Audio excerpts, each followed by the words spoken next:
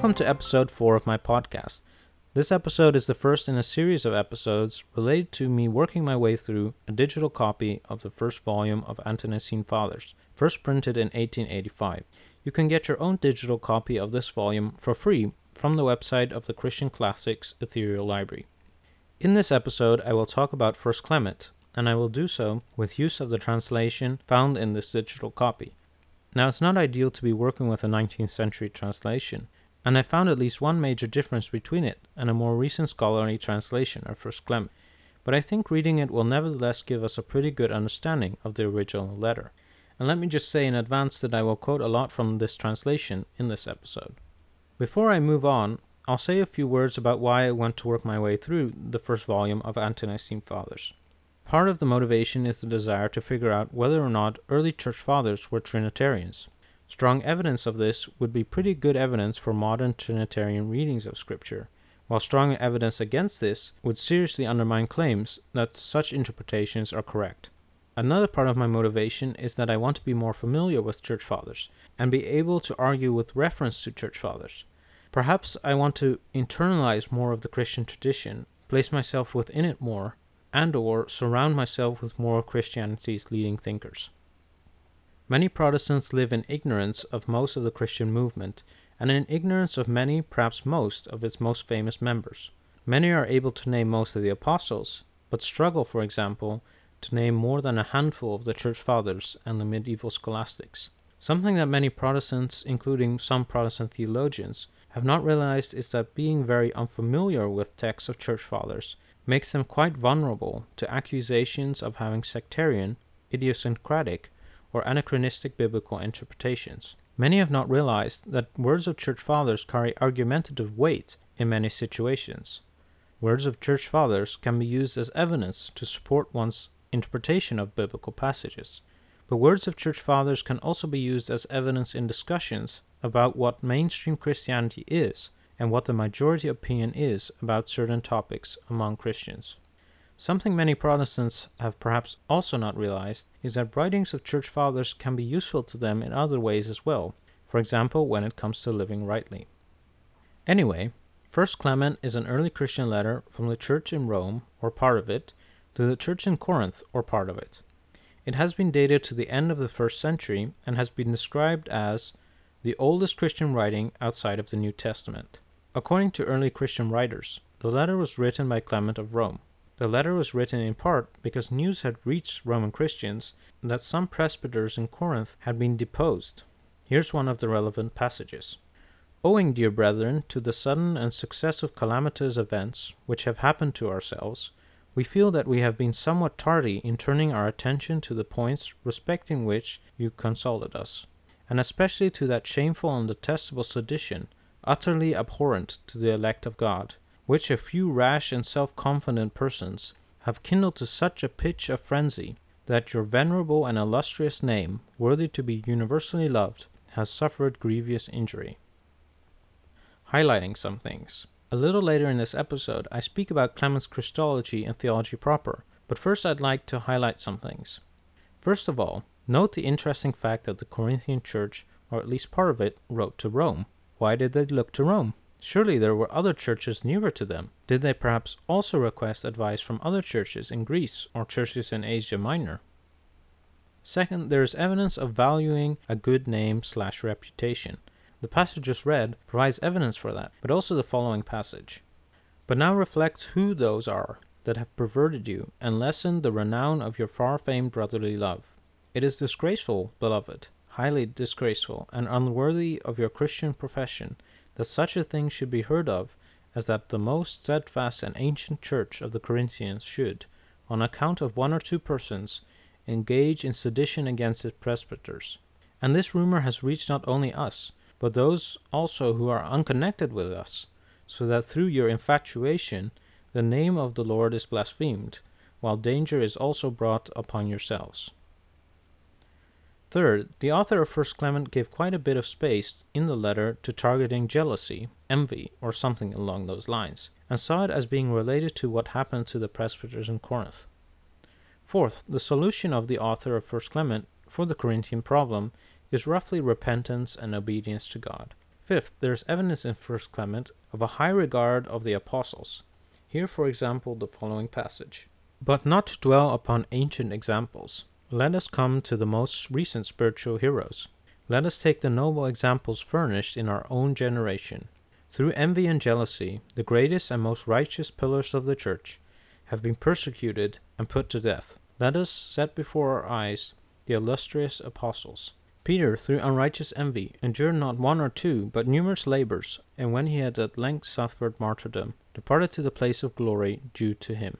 Owing to envy, Paul also obtained the reward of patient endurance, after being 7 times thrown into captivity, compelled to flee, and stoned. After preaching both in the East and West, he gained the illustrious reputation due his faith, having taught righteousness to the whole world, and come to the extreme limit of the West, and suffered martyrdom under the prefects. Thus was he removed from the world, and went into the holy place, having proved himself a striking example of patience. Sixth, the author of 1 Clement made heavy use of the Old Testament. Among the many passages quoted and alluded to in the letter are Deuteronomy 32 verse 15, Genesis 4 3-8, Exodus 2 verse 14, Ezekiel 33 verse 11, and Isaiah 1 16-20. Moreover, a lot of Old Testament figures are mentioned in 1 Clement, among others Adam, Noah, Abram, Moses, and Elijah. And interestingly, there is also quite a long passage on Rahab. On account of her faith and hospitality, notice the "and hospitality," Rahab the harlot was saved. For when spies were sent by Joshua, the son of Nun, to Jericho, the king of the country ascertained that they were come to spy out their land, and sent men to seize them, in order that, when taken, they might be put to death. But the hospitable Rahab, receiving them, concealed them on the roof of her house under some stacks of flax.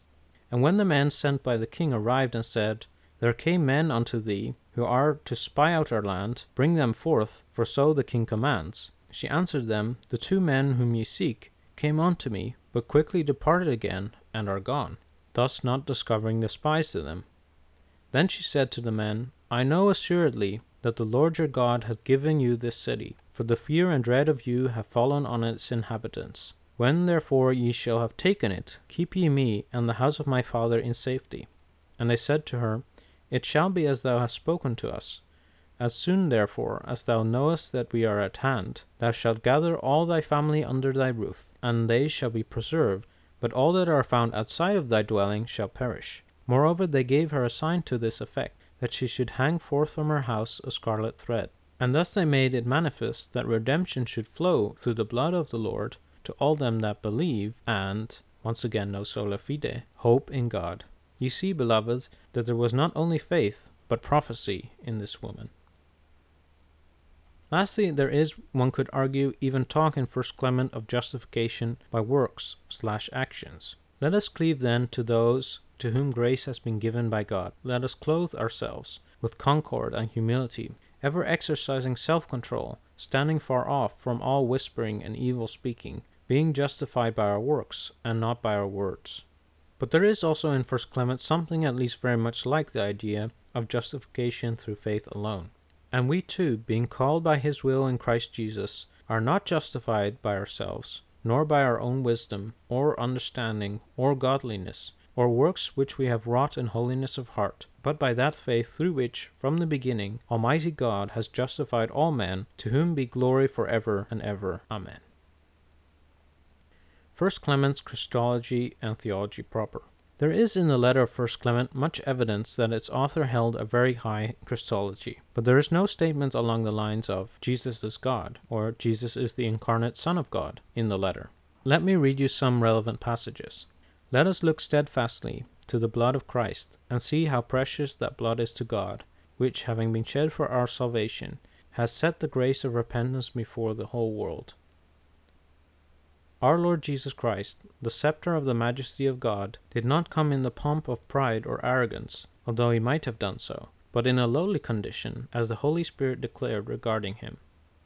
And later, This is the way, beloved, in which we find our Savior, even Jesus Christ, the high priest of all our offerings, the defender and helper of our infirmity. By him we look up to the heights of heaven.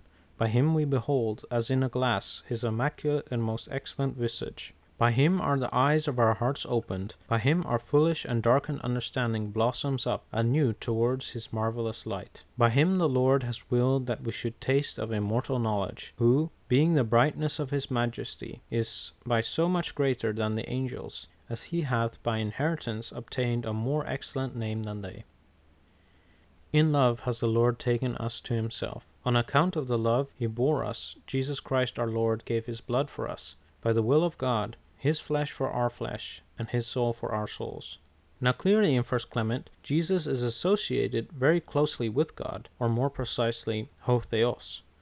But Jesus is also clearly distinguished from ho theos. So who is this ho theos? Arguably, the author of 1 Clement believed that ho theos was the creator of Genesis 1, and the one in whose image humans are made, the one who called Abraham, the one who gave commandments to Moses and punished Egypt with plagues, the Father of Jesus Christ, and the one who raised him from the dead, and the Lord of all. Let me offer some of the evidence for this. What shall we do then, brethren? Shall we become slothful in well-doing, and cease from the practice of love? God forbid that any such course should be followed by us, but rather let us hasten with all energy and readiness of mind to perform every good work. For the Creator and Lord of all himself rejoices in his works. For by his infinitely great power he established the heavens, and by his incomprehensible wisdom he adorned them.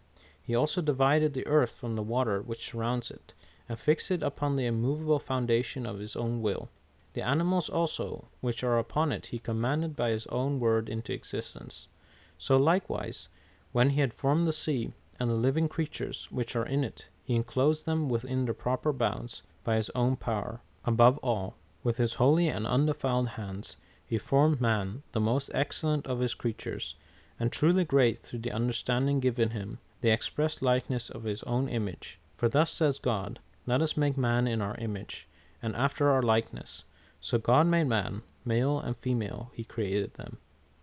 How blessed and wonderful, beloved, are the gifts of God, life in immortality, splendor in righteousness, truth in perfect confidence, faith in assurance, self-control and holiness, and all these fall under the cognizance of our understandings now. What then shall those things be which are prepared for those as wait for him? The Creator and Father of all worlds, the most holy, alone knows their amount and their beauty.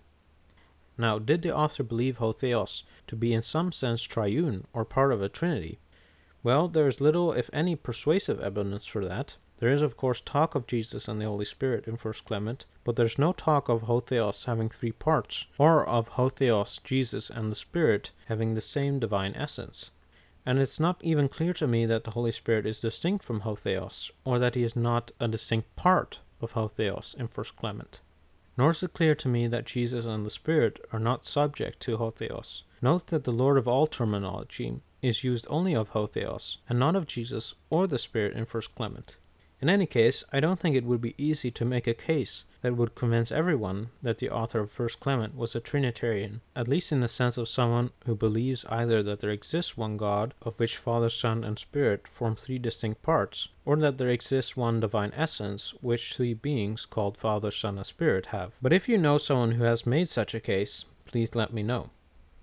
Well, that's all for now. You can find the episode text on my website. Please feel free to send me feedback about this episode. I'm still very much a novice at podcasting. Thank you for listening, and I will now end with the prayer from 1 Clement. May God, who seeth all things, and who is the ruler of all spirits and the Lord of all flesh, who chose our Lord Jesus Christ, and us through him to be a peculiar people, grant to every soul that calleth upon his glorious and holy name, faith, fear, peace, patience, long-suffering, self-control, purity, and sobriety, to the well-pleasing of his name, through our high priest and protector, Jesus Christ, by whom be to him glory, and majesty, and power and honor, both now and forevermore. Amen.